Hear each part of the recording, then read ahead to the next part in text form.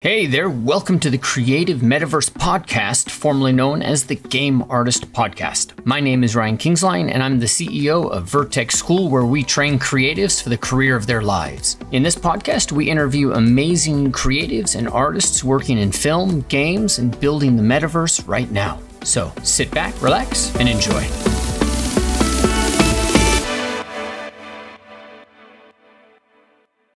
I'm so glad to welcome you here, Ben.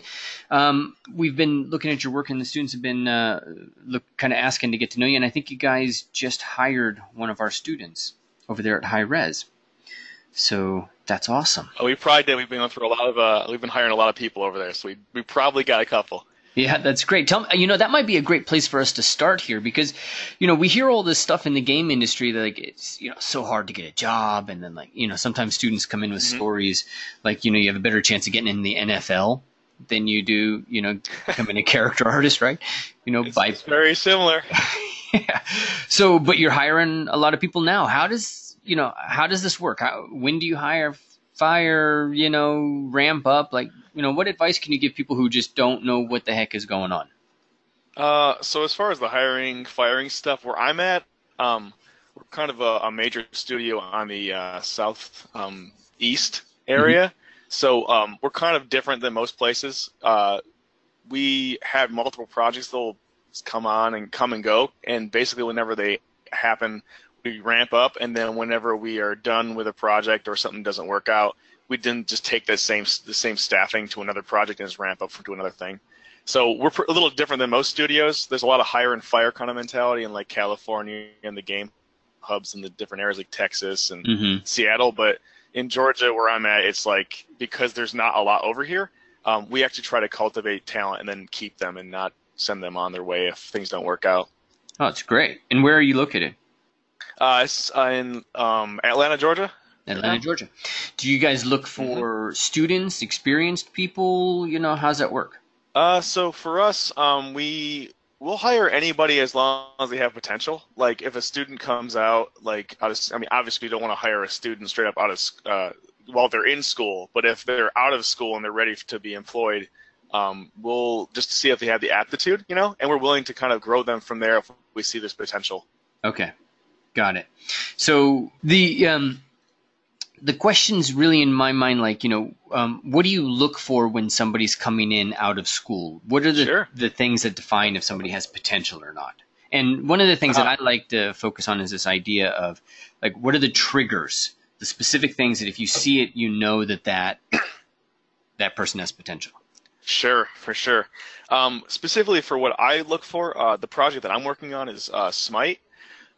So basically the game that we work on there is a free-to-play game, and the way how we kind of monetize things is through skins, and that then allows for us to have a lot of variety of things we can do. So basically we'll have skins that, there's male characters, female characters, there's creatures like Cerberus, and then we'll have to have skins for each of those things. And you can see kind of some of the stuff here on my portfolio. There's different types of, we have fantasy here, we have sci-fi here, we'll have creature-based stuff here. So the things that I look for, knowing that we're going to have such a wide range of things that we'll have to look for, is just to see if someone can have can they do sci-fi? Can they? And by sci-fi I mean just broad strokes, because we can dial that in and teach you in-house how to get better at that. But can they do some sort of sci-fi?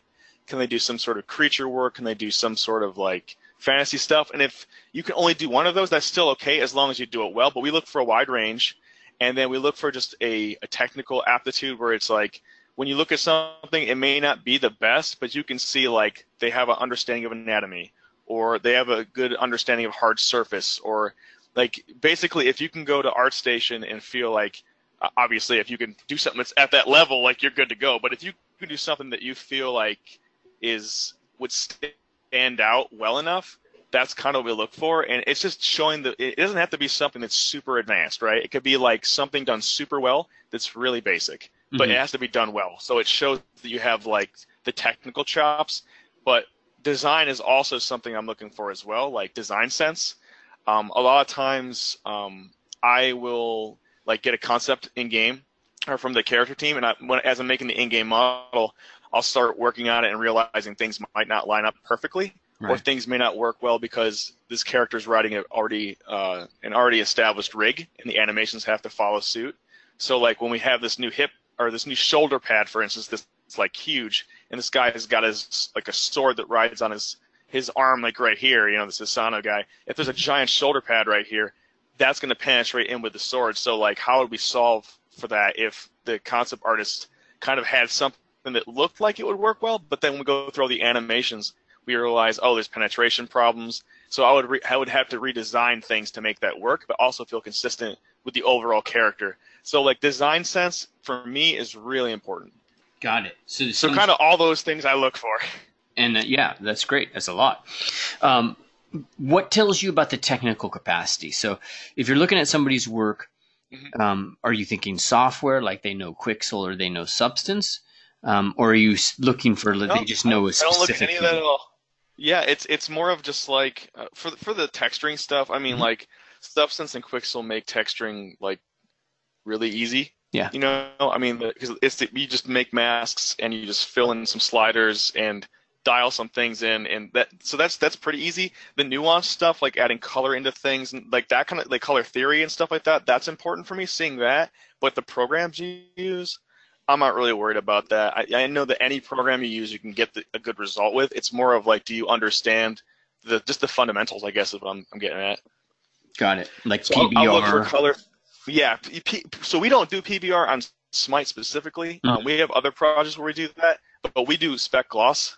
Okay. So one of the things for our project, we still use Unreal 3, so it's pretty old, but we do our own materials for everything. So every time we make a character, we have to do custom materials, and we set up the shaders and everything. So we're kind of able to get some really good results from that. But yeah, PBR wise, we don't use PBR on this project specifically.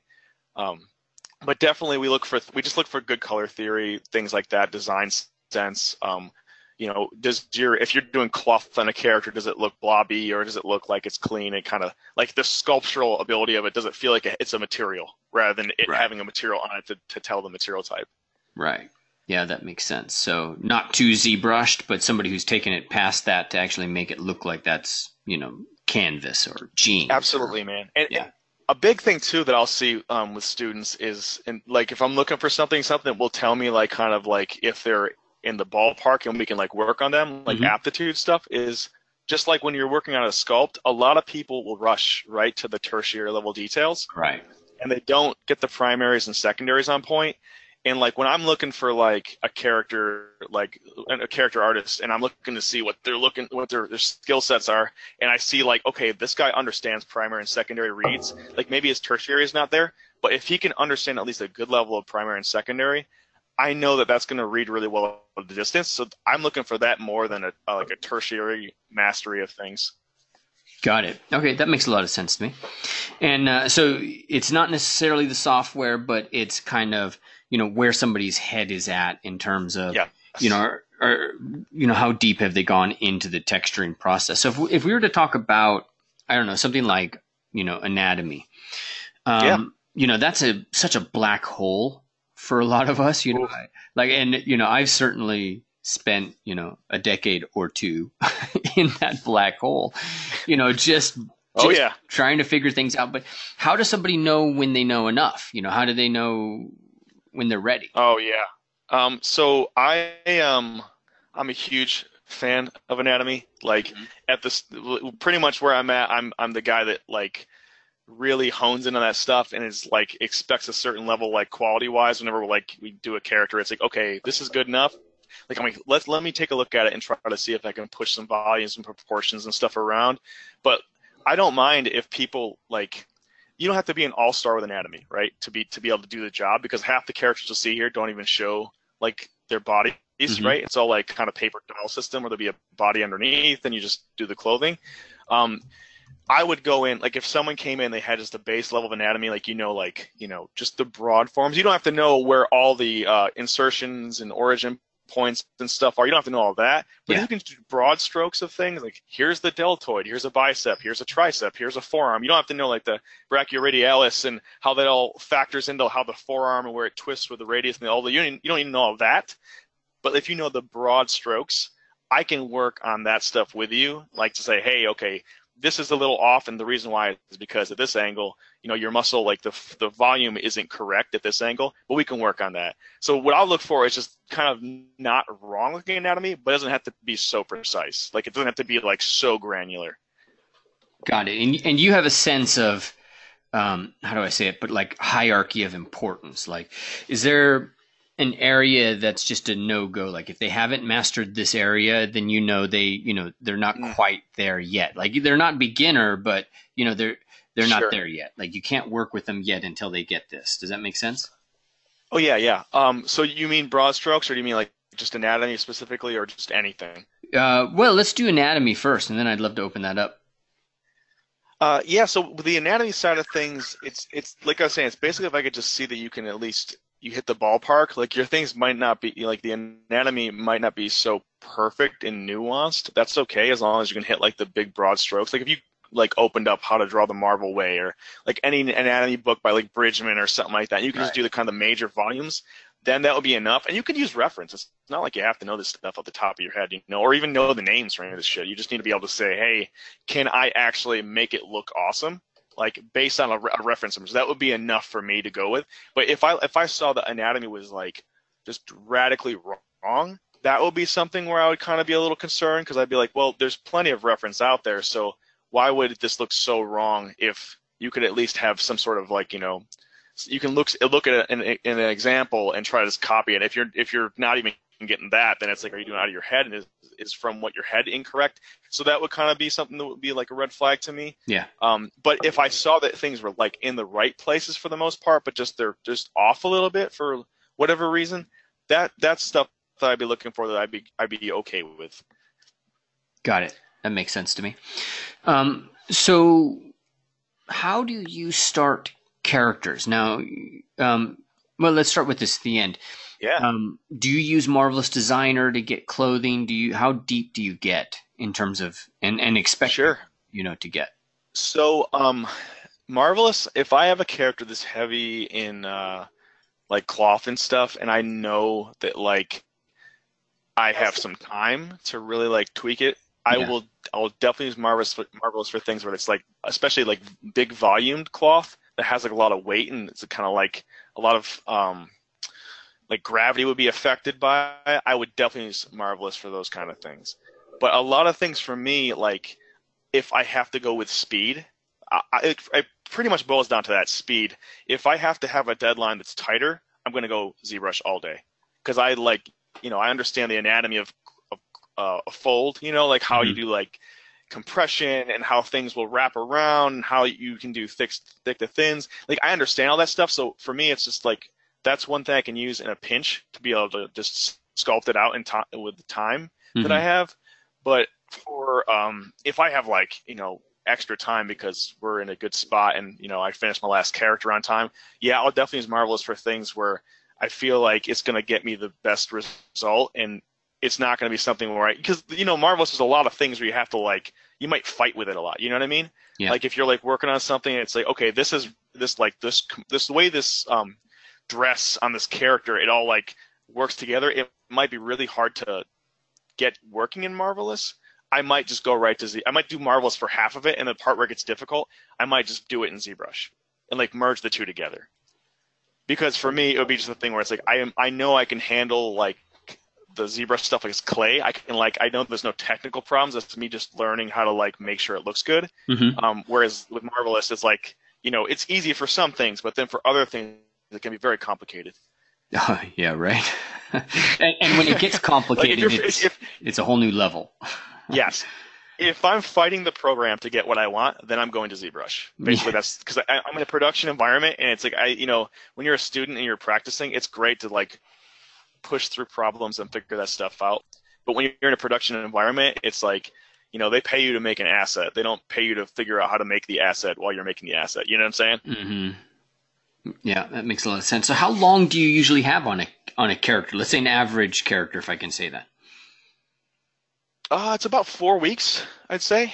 We usually have a process where I can go into my process via this if you want it. I'd love it. I'd love that. It'd be great. Yeah. Sure. Basically, the pipeline we have at on Smite is we have for a character we have like a rough process where we have like about a week, but definitely you want to spend less time if you can, but you have as long as a week to make a rough proxy mesh that then will get sent to a rigging artist, and they will weight it all up to the bones of the current character and just try to make sure that the animations are still consistent whenever you have this new model. So as they're working on that, I'll start my high poly model, and I'll have about a week to a week and a half, depending on how fast I got my rough done, to work on the high poly. And then at the 2-week checkpoint, my high poly should be done pretty much, and then I'll work on the low and then start the UVs. So I'll have that another week. So low with UVs is another week, and then the last week is going to be textures and materials. So I basically you get this big four-week chunk of time, and you kind of can move at your own pace. You just have 2 checkpoints, which are to get your rough proxy mesh to the rigging department and then your final model to the rigging department. Because we have to, everyone works together at the same time because this is a live environment process. It's not a game like, Horizon Zero Dawn or Doom or something where it's like a single player experience and like you have 2 years to make it, so the production milestones are all set, so it all works well. With this project, it's like it's a living, breathing thing. Like every 2 weeks, we do a new patch with 6 new characters. So it's we do a lot of stuff, and it's always in flux. So basically, I have to make sure that you do kind of a waterfall style of things. Like as I'm getting something done, then I pass it up to a guy like at midway through, and they're moving at the same time as I'm moving on the final, and they're moving on their final rig, and they pass it up to animation, and they're working on their base animations as I'm working on my like low poly. So it's like everyone's working together. You just have to make sure that it's like you pass things off at the right times. Got it.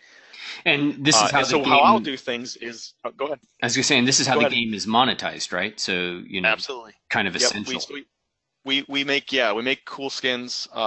We make new gods, and we do like events and stuff. So we'll do like NPCs in the game and stuff. So that's kind of how the a free to play system works. You kind of give cool stuff to buy. Cool. But for as far as my pipeline with this stuff would go is, basically knowing that that's what I have to do to get stuff done, like timeline wise, I would basically get my concept, and then I would start blocking. Like I don't like do the modeling straight into Max or like Maya. I'll go right into ZBrush and just start. Like I'll take an existing character that fits the proportions that I know is going to be what I need to fit for this guy. Like if there's an existing like skin and there's like a mech character or something like that, and it's like for one of our gods, and he has another mech skin, I will take that other mech skin knowing the proportional volumes are pretty consistent, and I'll work off from that in ZBrush, and then I'll Dynamesh stuff and then push things into place. And for me, it's important because like if I get a concept that may not come, like 2D is not necessarily translate into 3D well. You know what I mean? So basically, I always want to make sure that I take enough time to like kind of do a rough proxy sculpt that allows for me to make sure the volumes are all feeling really nice in 3D, and then I'll then make a final rough off from that. So I go, not all the guys like that are at work will do that kind of stuff. They're pretty much like, hey, they'll just follow a concept to a T. But I will make sure that the 3D feels really good. Even if it does, like once I do the 2D like version of it, and I'm like, man, something's not right here. Like maybe the chest needs to come out more. And the 2D version, it looks great, but like when I start seeing it and rotating around, it's wrong. I'll redesign some things if it feels like it's a better fit. Like it's not changing the concept, but it's plussing it, adding to it where it's not really working in 3D. I'll do that kind of stuff. So then after I have my proxy done like that, I will then pass it off to the rigging department, and then I will use that as my starting point to start making my final high poly. Yeah. And I don't really do a lot. I mean, I do a lot of like trim dynamic stuff and polishing for like hard surfacey kind of things. Like organic stuff is easy to do in ZBrush, but the hard surface stuff, that's the more difficult side of things. Totally. I usually get, if I have a timetable that's really fast, I will just sculpt straight up in ZBrush, and I won't even like retop it. I'll just use like the trims and stuff and polishes to make sure that everything feels pretty good. And it may not be the most prettiest model, but like whenever I bake it down, I know the low poly's there and I start doing textures, it'll look really nice. But if I have a lot of time, I'm going to like, sculpt it into ZBrush, kind of get the lines for like any breaks or any seam lines, like bolts and stuff. I'll get that in place, and then I'll probably retopologize it really quick and maybe like a hard surface package, and then bring it back into ZBrush after I've done that, so I know everything's clean. Got it. And then then I just go into Just go into model, finish the low poly models, and then baking, texturing, and then just doing materials. Okay. All right. And this 4 weeks is after concept, right? Really use Substance. What's that? I was saying that I actually don't even use Substance, or I use Ddo a little bit, but I don't really use Substance much on my work because of spec gloss. I just kind of do Photoshop old school style. Got it. But I was saying this 4 weeks is after the concept, right? So you get the concept. Yes. Then you got your 4 weeks. And when you go through and you do your material, you do your model, you do your low res, how much of that is you focus on the high res versus how much of that is you focused on the texture? Yeah, so I mean, like, the thing is, one can help the other. It's kind of like hard to say sometimes, because certain things are like, oh well, like there's a pattern on this character and it looks really cool, so I want to sculpt it in. It might be better just to do that in the texture, actually, because you don't know if the fidelity is going to read at a distance. You might want to change the scale a little bit, So there's a lot of things where it's like you have to also be tactical, which comes with just practice and time. So you might not know the right answer going in, but like if you made like 10 characters, you might be like, yeah, you know what, maybe this pattern I should do later on because it'll just have a better bake. That you don't have to worry about bringing in a 40 million poly model character you can't decimate because you've decimated, then it ruins that fidelity. There's things like that where there's time trade-offs. But I would say that basically just being efficient is key with that kind of stuff. Cool. All right, now you've got in the top left of your ArtStation, there's a character who's got like a fur and barbarian, and this is one of the problems I know a lot of the students get into kind of early on. How do you get that fur? Let me see if I can find a close-up view of the fur. So what I would do with this, basically I get a volume in place that kind of is where my fur is going to be at. Like as I'm building this character, he was like really high. So what I would do is I would like kind of like block in the top part, and then I would have like, once that's kind of roughed in, I would decimate it and then bring it in as a proxy to give me my volumes. So I make sure everything feels pretty cohesive, but I'm only working on a high fidelity version of maybe like a boot at a time, or like the pants or whatever. But for like the rest of the actual like this fur here, I would have a volume in place, and then I would probably break out like a couple of like strands, and I would just start like individually placing them from the bottom up. Like, so this would be like the first bit of fur, and then I would have the next bit right here. So it's layered almost. Yeah. That way you'll have these volumes that kind of like feel right. And then after I've done that, there's probably going to be little spots that don't feel fully fleshed in. And then I'll like, dynamesh everything back all together, remesh it, or Z-remesh it, so I can actually have like I can go down to levels and go back up. And then I'll make a clone of that, and then Z-remesh it. And then I'll get the details back from the decimated version, so that I can actually, have fidelity going back and forth, and it's not going to be like a super dense mesh. And then I'll work off in the very top level, like adding like little stamps if I have it, or just like extra strokes with like damn standard or something. Yeah. But that way it's like you're working on your primary reads first, and your secondary bits, and then you work on those tertiary like tight detail lines after. Got it. Great. Okay, that makes a lot of sense. And then when you're dealing with games, is it just cards? Well, that depends on a lot of things. It depends on your engine for one. It depends on there's like opacity things, like in text, in the materials there'll be like different types of shaders you can use. Like there's ones that'll be like masked versus transparent, and that like is an additional cost in game. Like a transparent texture is like a whole grayscale kind of situation. So like if you wanted to have cards, grayscale is awesome because you can actually have like, softness to it, right? But if you do that, you're gonna have, it's like a DXT5 texture, so it's gonna be something that's gonna like be more expensive texture-wise. So if you have that grayscale in your alpha, but if you have a masked version, which is black and white, that's like the more cheap version of like a transparency. it's on or off. So it's going to look kind of weird if you like kind of have cards and they're just on or off sometimes. Yeah. So it's kind of like what you can work with bandwidth wise. But I tend to with Smite specifically, like I would do cards in like a more modern engine for sure because they just have the ability to make it look nice and it's not as expensive and the engine can handle that. But Unreal 3 with the way we do things and the reads you're going to have the character for, it's usually at a distance. So I usually just kind of sculpt stuff. Like it's a big piece of mesh and I'll just like kind of bake it out. But I'll try to be really intelligent about how I do it. I'll make sure that like maybe I'll do a decimation of it if it's going to be an area like, for instance, this bone, this would be attached to the leg bone. Mm-hmm. 100% probably. There might be a little bit of weighting that goes to the thigh, but the shin, this would be 100% to the shin for the most part, right? So I would just be like, okay, well I can just decimate this and then make sure there's still some fidelity with like these silhouette breaks, and then just make sure it's low enough to be in game, and then I could just bake it 1-to-1.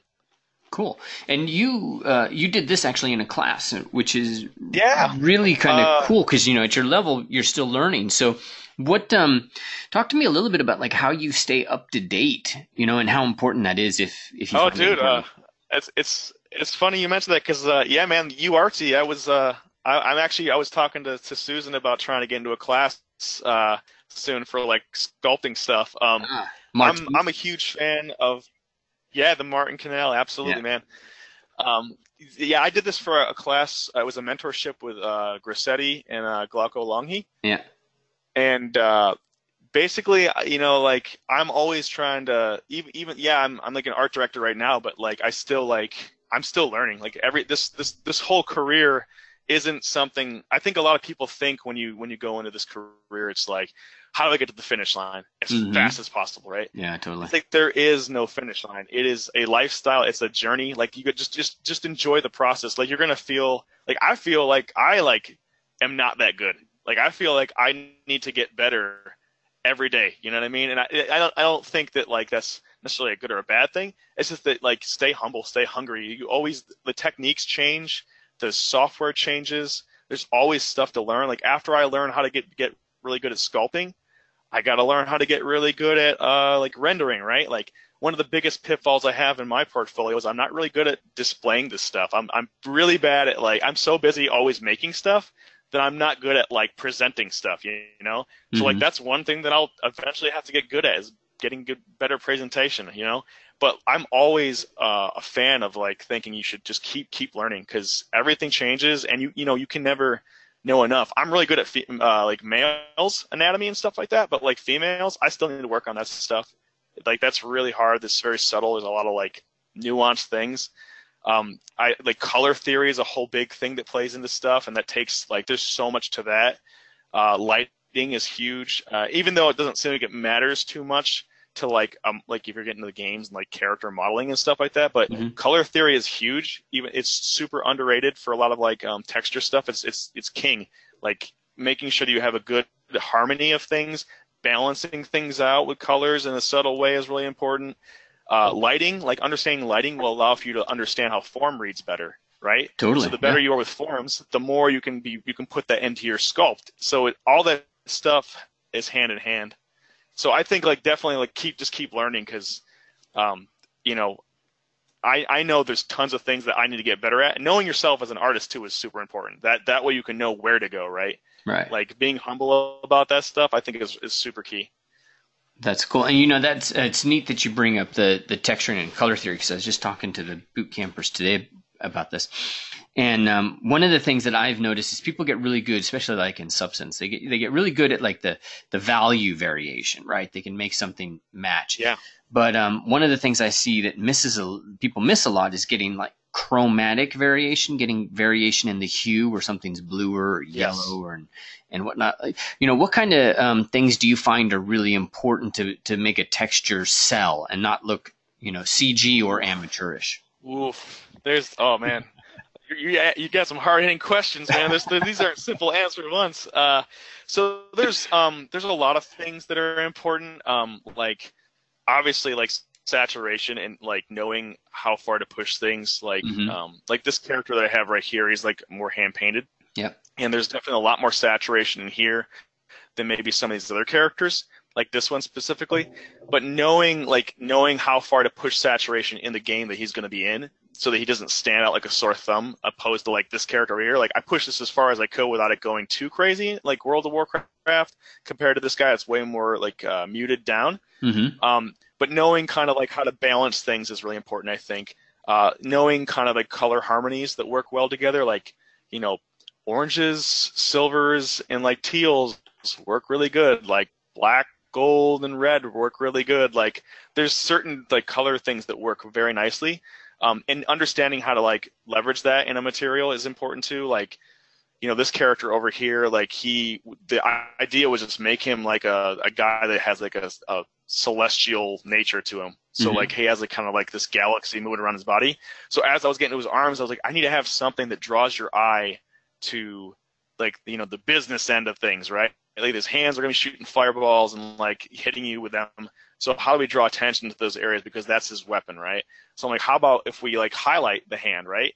And it's like, by highlighting it, it's like, well, what kind of highlight color will work well with like a purple, right? So like knowing how to like find a good like if I just chose like an orange or like a deep blue, it might not look as nice, right? But like having a teal, it works well with the purple and it like blends nicely, and then it also pops out because I made sure it was a brighter type of teal, right? So it's like a big kind of like, hey, look at me kind of place, you know? Yeah. So all those things are important, and knowing where to lead your eye, that's another huge thing, man. Like a lot of times if you like try to look at stuff and you desaturate it, it's like having nice color blocks, like the 70-30 rule, where it's like 70% should be like rest, but 30% should be like your details, you know?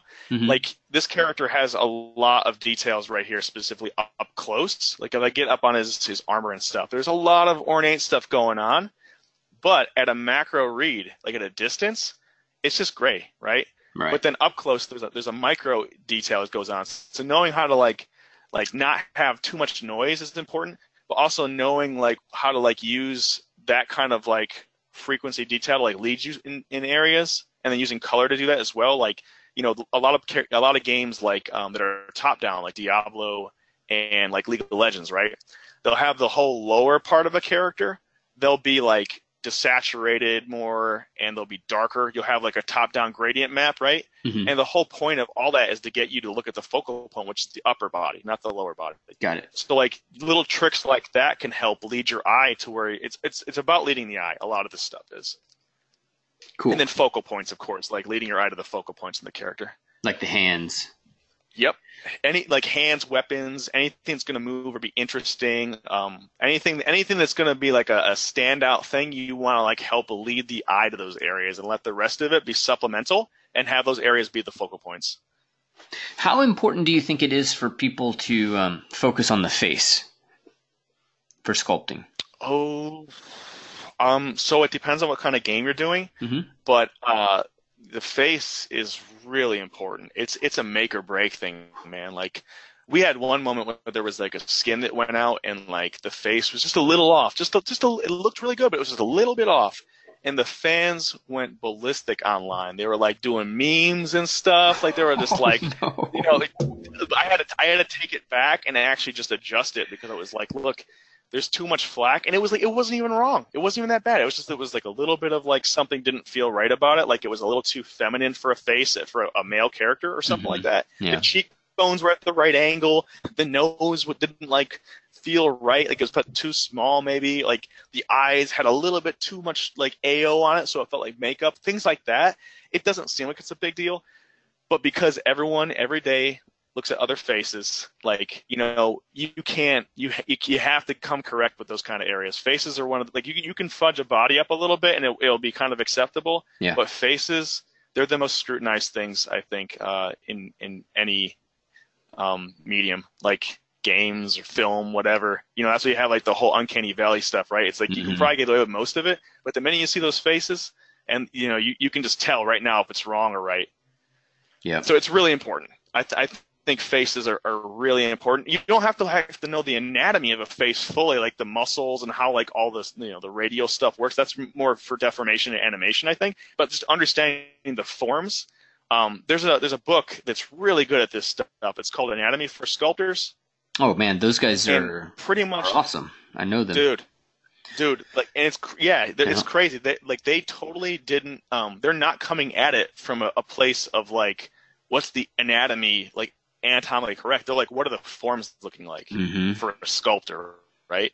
Yep. That's the most important stuff. Like understanding what the forms are and how those relationships work together. That's the important stuff. I mean, the anatomy, like, it's helpful and it's great to know the names because it can help guide you if you're looking for reference online. But how that anatomy creates forms and like how fat pads affect that stuff and how like things might be just like if you shift the angle like a hair, it'll like make the lighting change, and that will cause a whole different reaction from a response from a viewer or a player. Like all that stuff is super. That's the real meat and potatoes, man. Is the form reads. Mm. That makes sense. That makes a lot of sense. What about things like hands and feet? So hands and feet, at least, I mean, it depends on what kind of game, I mean, they have to look good enough, but Hmm. like, on a game like Smite, where it's like dudes running around, they're fighting each other's magic effects and all this stuff, like, even when you're trying to buy a character, like, just make it look like he's got four fingers and a thumb, and don't go too crazy off that, and I think you'll be okay, But a game like maybe like, I don't know, maybe one of the Mortal Kombat games or something like that, or even one of the more cinematic kind of games like Until Dawn or something like that.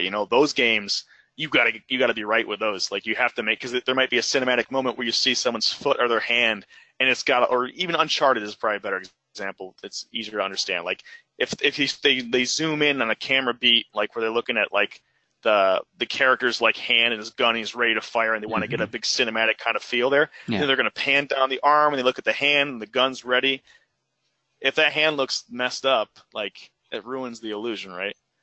that makes So sense. some games it'll be really important, I think, but other games like League of Legends, it's not going to matter. World of Warcraft, that you just make it look like a good enough hand. It doesn't have to be a masterful hand.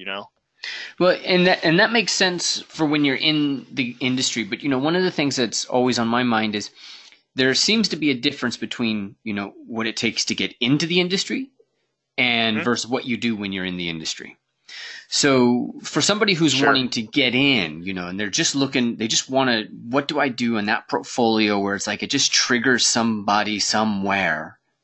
Yeah. This is like, for example, the guy you guys hired is Matthew Gilmeister, right? And he'd been, Oh yeah. He just got on Paladins. Dope. yep, absolutely, That's right. cool, man. And it was his Yeah. character that he worked on, and he was kind of he took it this little bit further than he'd taken stuff before, and it just caught somebody's attention, right? And so now he Yep. can Yep. his process is going to vary versus what he was doing in the boot camp, but like in terms of the face and in terms of what you do on a character, Yeah. what's the thing that you need to do to become a candidate for the job, not get the job, but just become a Mm. candidate, you know, Sure. from your Let mind. me just say this right out the gate. Yeah, Like, basically, all the learning is going to be on the job. got it. Everything that gets you to the job is just to get you to the job. But like Great. once you get in there, like you're at the back at zero. Like you gotta learn from the bottom up because there's so much stuff. Yeah, and not to like dissuade anybody. Like it's a wonderful experience, like because it's awesome and it's exciting to learn and grow. But once you get on the job, everything is just it's just different. And it's good because they're paying you to, get better. So it's like it's all good. But as far as like what to get there, it's basically just, try to have like for me, like I was saying, like a range design. But the thing is you don't have to have stuff perfect. It just can't look wrong, I guess is the best way to describe. Like if I look at anything and it's like that just looks off, it's immediately like, all right, well, it just looks wrong. So like if they're putting stuff out and they know it looks wrong, like then maybe they'll do that on the job, right? Hmm. So it's like you don't have to have like 60 characters. You can have one really good character that shows that you know how to do the thing as long as it's done like at a quality bar that's worthy of going in a game. Like as long as you can see something that you make and like that could go in a game and it feels good, people will look at you, I think, as far as like as a potential candidate for sure. Got I it. mean, the more you have, the better, right? But Yeah. like, just make sure that like if you have more, it's just people are going to look for chinks in your armor, right? They're going to look Hmm. for they're going to look for the quality first, and they've seen, okay, cool, this all looks pretty good. They seem to get a good handle on stuff. Then they're going to say, okay, now where are they messing up? What are the, you know, they'll do the broad read, and they'll say, is this person, can he do the work, right? It's like, okay, yeah, let's go, good. Cool. So now where is it wrong? And they'll start looking. They won't even look for the good stuff anymore. They'll just get the broad read that it's good, and they'll start looking for, like, okay, what does he not understand then? And then see how that applies to the job. Like, okay, well, we need someone that understands color theory, and if, you know, he's got great modeling skills, and this kind of looks good from a presentation standpoint, maybe Marmoset's doing that with all the lighting. Like, what does it look like with the colors in this actual character? Okay, maybe that's, like, there's something wrong there. Like, we'll start looking for those things, so we can know, like, how to, like, you know, get you to it's like the next level, right? The first read is, okay, can the character, does it look interesting? Cool, it hits that mark. Now, does it look like there's any technical thing that's wrong?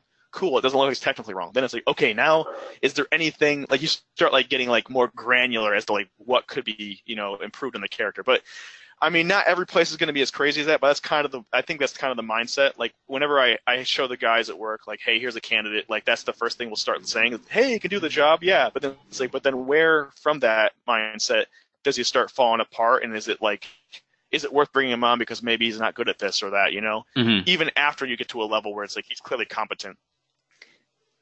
Got it. I love that. So all the learning starting afterwards, but assuming, you know, you've got a team, you've got people that are going to help you, you know, not necessarily. That's definitely it. Yeah. Like you will, like, on the job, like, anytime someone hires you, right? It's not like they're just, I mean, yeah, there's a contractual obligation and you're getting paid and you're making assets, but, like, they want you to get better too. And you want to, because they know the better you get, the better their stuff they get from you that goes in the game. It's all, like, symbiotic, right? It's like, you know, I help you, and then you're going to help the game in turn because your skill level has gone up. So everyone, you know, it's all about, like, you know, growth and helping. Like, I mean, at least where I'm at, like, everyone is just trying to look out for each other. There used to be a mindset back in the day when, like, there wasn't, like, no one, like, I come from, like, the era of, like, 2004, 2003, like, that kind of level of art. And it's like, back then there was no, like, ZBrush had just started. There was, like, I think maybe Gnomon Workshop had just started, maybe. There was, like, none of this online presence. There was no Gumroad. There was, like, nothing. Like, I would, like, be at school, man, and I would be like, if I saw, like, someone like Bobo the Seal or somebody like, you know,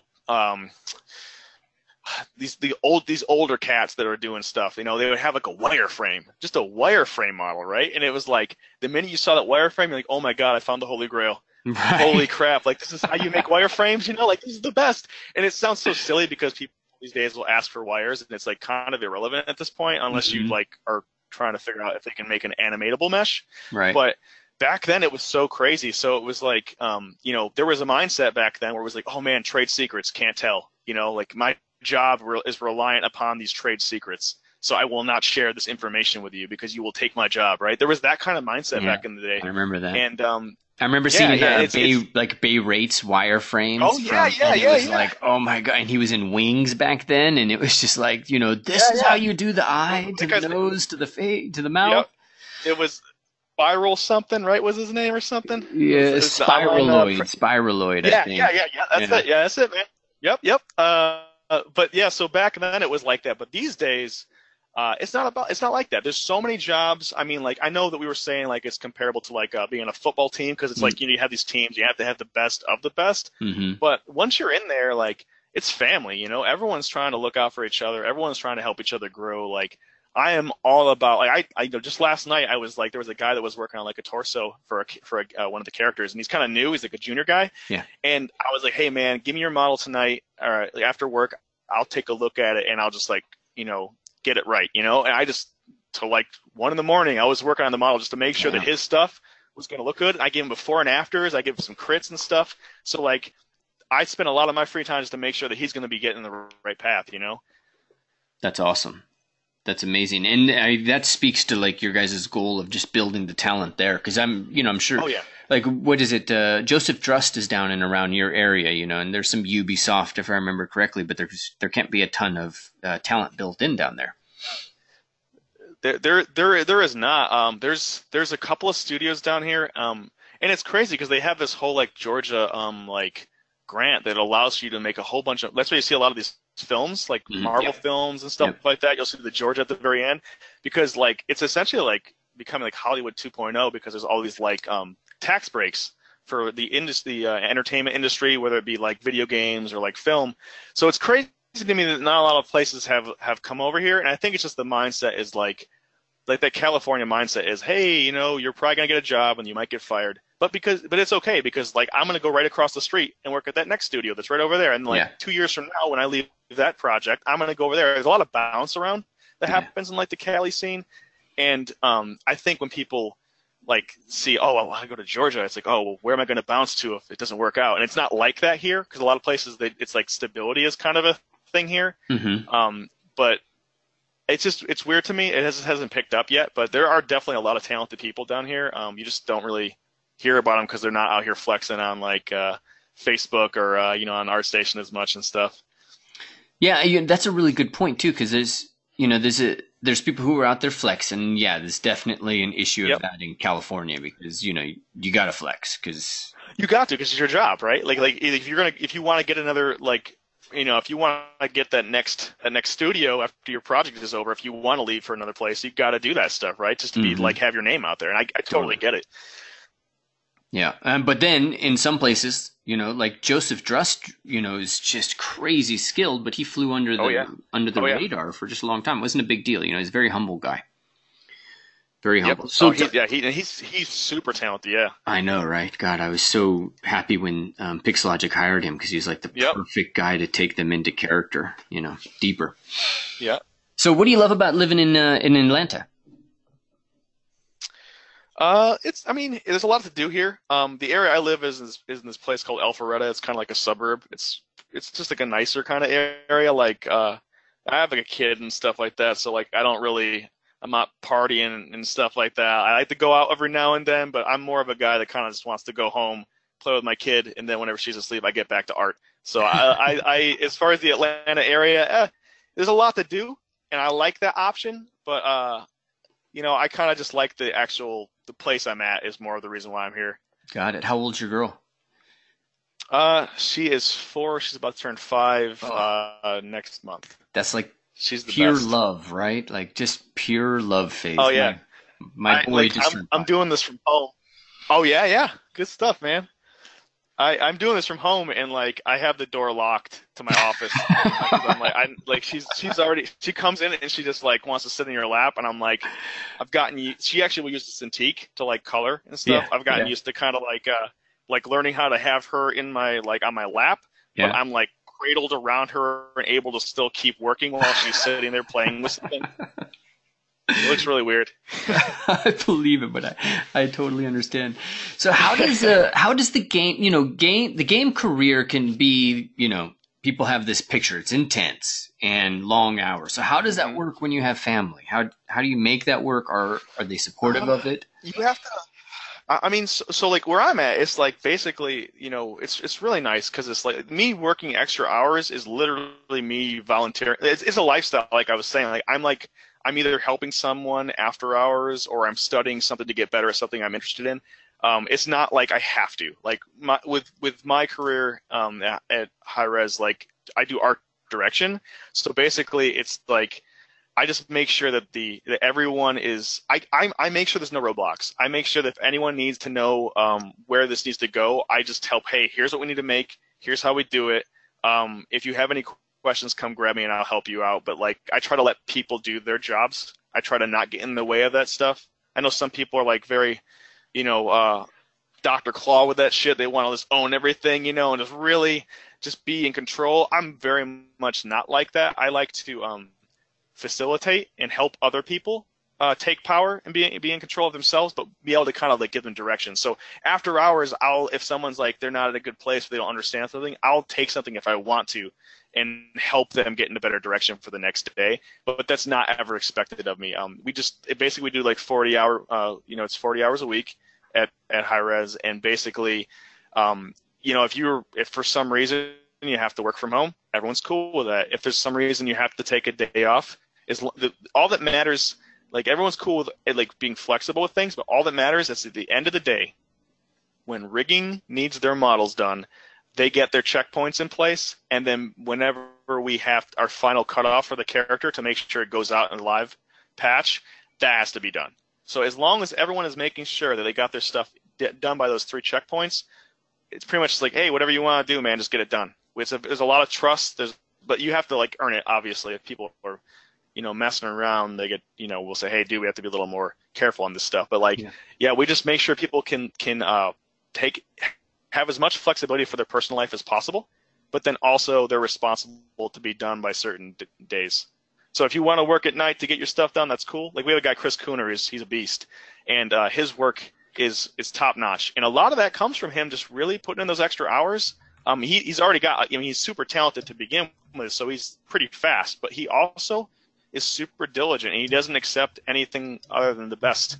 So like he'll just keep working and making sure he might put in like 50 hours on a 40-hour week to make sure that he gets that quality bar that he is happy with. That's awesome. Got it. Yeah. So basically, it's like after hours for me is like that's voluntary. I can't see myself doing it. I wanted to make comic books when I was a kid. Like that's where my design sense and my 2D stuff comes from. Yeah. But I realized that games are like a much better, more money making kind of industry, and I had a passion for it at the time, so I went into it. And after going into it, I realized this is what I was made for. Like I can't imagine myself doing anything else. Like all my time, like I allocate right back into some sort of form of game stuff, whether it be design or anatomy or something that translates back into this. That's great. And you've been doing this, I think you said since 2004. So that was that was basic. Wasn't that with Silicon Graphics machines? Still, or did it get to the PC? PC? I can't remember how long I've been doing this, but I got in right when the computers went from $100,000 to $2,000. So I think it was the 2000 era.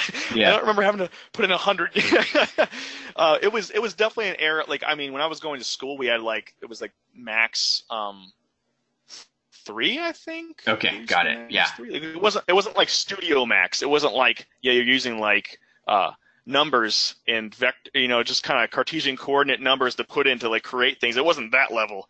But there was interfaces, but it was very rudimentary. There wasn't anything sophisticated. There was barely any plugins. There was no ZBrush back then. And when I was going to school, the engine we used was GTK Radiant, which was the Quake 3 editor, which is just rough to work with. But yeah. Awesome. All right, man. This has been absolutely amazing. I really enjoyed this.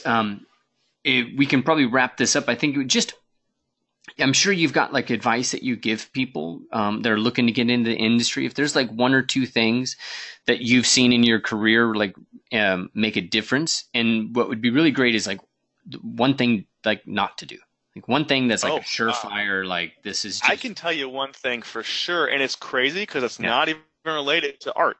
Got it. The biggest thing that I see from people these days is ego. Yeah. It's crazy. It's you'll have, and it's.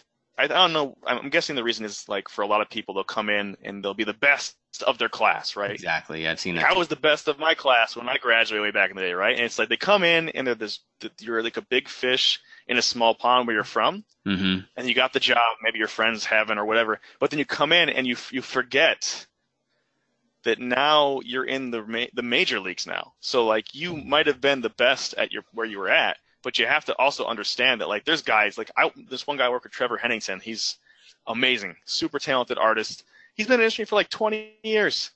20 years. The guy, I don't know how he's been in the industry that long. He looks like he's 15. He's like a vampire or some shit. But he's super humble, great guy. He's been at tons of places, like NCSoft. He's been at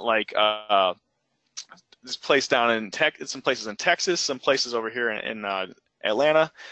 He's been in the industry for forever, and he's got a great attitude. And it's you'd never know, right? And it's so you got these guys that come in and they're coming right out of school, and they're so just full of themselves, and it can be in a good way, but you can kind of feel it sometimes when someone's too cocky about things, and they'll just be that way about things. And then they're talking to this guy, and the guy's just humble, not saying anything, but he's got 20 years of experience, right? So he's just it just rubs people the wrong way when you act like that. That's one of the biggest things I've seen. People coming in just being too cocky and too arrogant, and not realizing that staying humble is the way to go, I think. Because this, like I said, this is a journey. It's not like a destination that you're trying to hit. Yeah. You're always trying to hit the destination, but it's the journey is what matters. So like, be a good person. Like, be willing to help your team. Whenever I hire someone, can I get a beer with you right after work? Like, I have to sit next to you all the time? Does your attitude suck? Are you a negative person or a positive person? Right? Like that stuff is like getting your foot in the door with your art is really important. But when they bring you on for an on-site interview, really they're saying, do you work well in this environment? Like, do you fit the culture of the studio? And that's really important, and nobody grooms for that. Nobody, like, I rarely see some. It's usually you just have a good charismatic person will come in and they're all right usually. But like, a lot of us as artists are like introverted people or just like kind of shy and stuff, and that's totally cool. But like having that kind of like personal skill set it's like soft skills is what they call it. Having that kind of like worked on a little bit would give you a big leg up, I think, with most people in the industry when they're looking for jobs. That's cool. That's great, especially for new people. Yeah, that's great to point out too, because I mean, and that's not just games. Like I remember my brother-in-law went and interviewed over at Google, and yeah. they took him out, at night to, and it was all part of the deal. It's like, can we work with you? Can we hang with you? Can we, get a beer with you? Absolutely. Yeah. Like your family, when you get into it, like that's how I look at it, at least. Like when I try to hire people, I'm like, look, we have like 18 character artists just on Smite. 18 guys. It's crazy. Oh, wow. That's a lot. That's great. Because we're dumping out like 6 skins a patch. A patch is every 2 weeks. So we're at least a month. We're making 12 characters a month. Oh, wow. It's insane. So having like that many people, it's like you're gonna have all these different personality types. So we want to make sure that everyone that comes in has a good attitude, because if one person comes in and they have a bad attitude, that can propagate down to the rest of the team and just kind of make everyone negative. You know what I mean? You can infect other people. So we want to make sure we have good people. They're, talented, but they're also just great people, and they're like fun to work with, and they're excited to work, and they're not cocky or like, it's all about growth and making the best art, but having a good time while doing it. Do you look for people, and this kind of goes to the ego, the cocky thing. Do you look for people who know the latest software, or does that not factor into it? I mean, with the project I'm on, like I said, it's Unreal 3, so it's kind of archaic. So I don't specifically look for that, but at the same time, it's like that's definitely a good thing to be up on the top of the software stuff.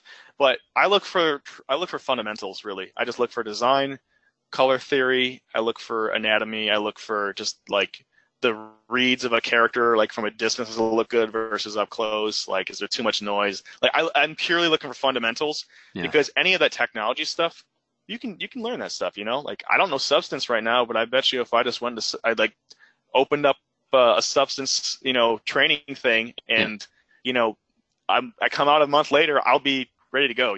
Right. Yeah, that's great. And there's so much to learn, but what you can't learn it all. And you have to stay focused. Absolutely. Okay, so there's talent trees in this thing, right? Yes. you have so many points you can allocate in which area, so you gotta just make sure you focus on what you're focusing on. I love that. I love that idea of talent trees. So Rashid was asking, what's the culture like at Hi-Rez? So if you could compare like what the culture where you're at now versus other things, that might give people a sense of like what it means to fit in, to connect. Sure. So I've been at Hi-Rez for a long time. So I've only worked at one other place in Atlanta, Tripwire Interactive, and that was also startup. But those guys are great. The culture at Hi-Rez is it's very iterative, is the word we like to use, because things can like change in a dime, and it could be design sense changes. It could be things like I was saying, where like we design a character in concept. When I said design, I meant like actual game design. But in concept design, if we have like, someone made some really cool looking model, and they have like some things that are wrong with it, like a shoulder pads here, or there's a shin guard here that's going to penetrate somewhere. You have to be able to think fast and be flexible and come up with creative solutions like right then and there, to figure out how to make it work. So iterative stuff is very important. Being able to be flexible and creativity. That's also a big thing I look out for with people is creativity. Right. Being able to think on their feet and be creative with solutions. But we do that all the time at work. And aside from that, it's like on the Smite team, it's a pretty well-oiled machine at this point. Like we've been doing Smite for like 5 years, maybe 6 years now. So it's been around, and we have kind of been really good at mitigating problems and making sure we can boil it down to a really streamlined process. Yeah.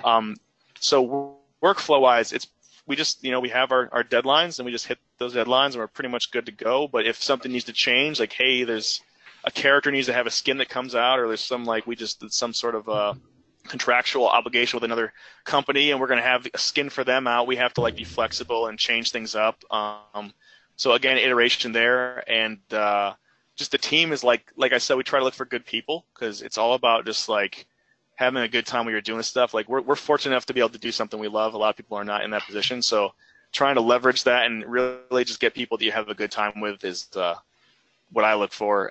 So culture-wise, on the character team, that's definitely the way we roll. That's awesome. All right, man, that is really great. I think we got one more question, and then we can call it a day. I really appreciate the time. Gregory's asking if a person's portfolio follows a certain theme, like horror or dramatic, how do you infer that their skill can translate to art themes at high-res? So that's tough because like it's almost like typecasting yourself. It's like if you see like movies and you see like, hey, this guy, like Adam Sandler, right? Dude's funny. He's a funny guy, right? He's always in funny movies. He's not going to be in a serious movie because he's always in funny movies. If you have something where you put yourself in a position where you're always like, I only do horror. It's like, one, I don't know if I can trust that you can do anything but horror, right? And it's like, why would you not want to try others? I would also say to myself, like, why does this person not want to try other things? Is he so comfortable with horror that he doesn't want to improve his skills? Stuff like that. So I would say diversify a little bit, I mean, you can definitely see, like, if someone has if there's a guy, like, worked on, like, a Resident Evil or, like, a Silent Hill, like, professional kind of level stuff, you'd be like, oh, wow, this guy's super talented. Like, he probably could do the work. But you would definitely art test then, right? If we saw that you had potential and we didn't know if, like, okay, is this guy a one-trick pony and he can only do horror? Let's make sure we just give him an art test and say, hey, make this thing, and let's see what you do with it. So we know if you can make it or not, and then go from there. That's generally the way I would see it, is art testing. If we're not 100% sure. That's awesome. That's great. Yeah, great. Glad we got that. All right. Well, I should get this one question in with Edison, because Edison is very talented modeling. He's working at Architectural House, and he wants to. He wants to work in games. Do previous careers, like, hey, I'm an architect or something like that, do they even count in the conversation? Is it part of it? How do you segue it, or what do you think on Absolutely. Absolutely. But it would be relevant to the discipline you're looking for going into. So as an architecture guy, right? Environment art. Yeah. All day. Right? I mean, as far as characters, you may still have the chops. I mean, like, it may just be a total, like, hey, I just want to try this out, and you have the potential. But, like, the fact that you've used 3D software, well, if it's like CAD-based stuff, architecture, I'm not sure if you're talking about drafting or CAD-based stuff, like 2D stuff. All that stuff does translate to some degree, right? Like, there's an understanding of design when you do that kind of stuff. There's an understanding of, like, good forms and how that will fit into a 3D space, right? So I would say specifically in that instance, you're looking at more of an environment art kind of position you'd want to apply to. And, there's nothing wrong with applying at a position that's lower and your goal is to be something else. When I first started this, I was an environment artist, and I always wanted to do character art. So I would just do concepts and just keep working on my character stuff on the side. And I eventually went from an environment artist all the way to an art director from a character side of things. Awesome. All right. Thank you so much, Ben. Thank you guys for the questions and for being here and for being part of this. Ben, man, have an awesome day. Thanks so much for sharing your knowledge, your wisdom. I appreciate it, man. I hope you guys have a good one. All right. Take care. Take care. All right, thank you so much for taking the time out to listen to this. And I want to ask just 2 things of you. Number 1, make sure to leave a comment or rank this wherever you are listening to it on Apple, Stitcher, Spotify. It really makes a difference in helping us get the word out about this industry and about what we do. Number 2, make sure you visit vertexschool.com to learn more about what programs we offer in this area as a creative and for artists who are looking to jumpstart their career and discover a new industry. Again, thank you so much for listening. We're accepting applications right now, so I look forward to hearing from you soon.